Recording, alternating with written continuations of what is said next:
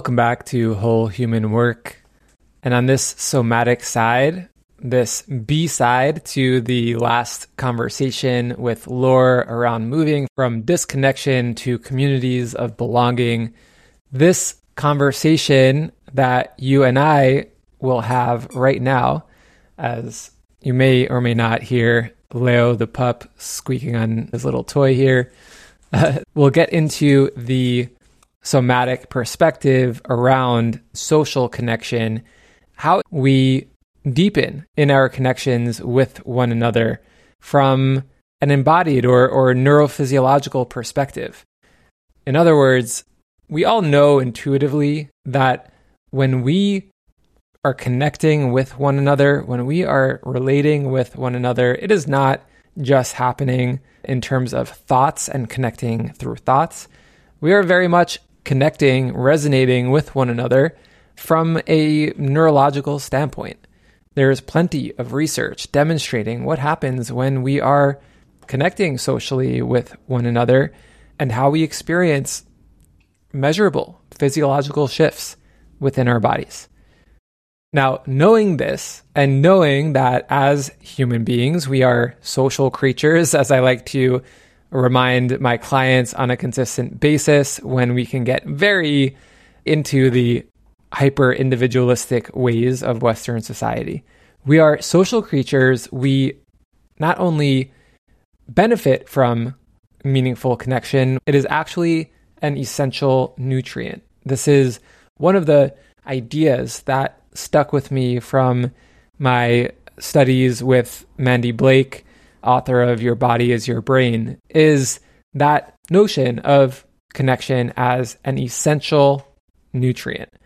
Knowing this, let's consider the role that our somatic awareness, our inclusive, holistic body-mind awareness has in supporting the connections that we have, the quality, the depth.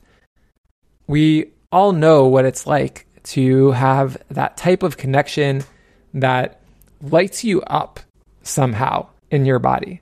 And this doesn't have to be a romantic connection. This is a sense of creative aliveness that's present, that can be there with coworkers, with friends. This is something that really is a natural experience for us to have when we are relating with one another. And the more we can tune into and understand the sensations and signals that are arising within our own bodies, the more we can create those types of experiences with others where we feel that sense of connection. That is what we really deep down want to experience, and is, in my view, at the root of so much of our behavior out in the world, is intended to, on some level, try and experience that feeling of depth of meaningful connection with another person or with other people. In our social interactions, having that be a more consistent experience, that there's that aliveness that's there. So let's ground this in your own experience. Imagine a time when you were interacting with a friend or a coworker, when you were experiencing this kind of knotting in your stomach. And maybe you noticed some constriction that rose up into your chest. Maybe your throat got tight. As you look back on that experience, you might now, in hindsight, have some understanding as to what the body might have been communicating through its language of sensation in that moment.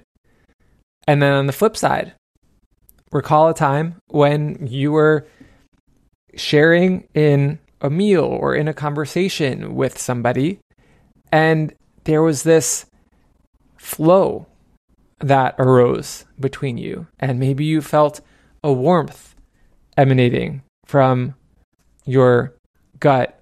Maybe there's someone who, just by thinking about them and imagining them in your mind's eye, your chest starts to feel more open. Maybe you start to sense a deepening of your breath. Regardless of whether a sensational experience in the body is a positive, quote unquote, experience or a negative one. Both of those experiences are examples of the body communicating information about something that's real in that relationship in that moment. Something that may need to be acknowledged, that may need to be addressed, moved through, or appreciated.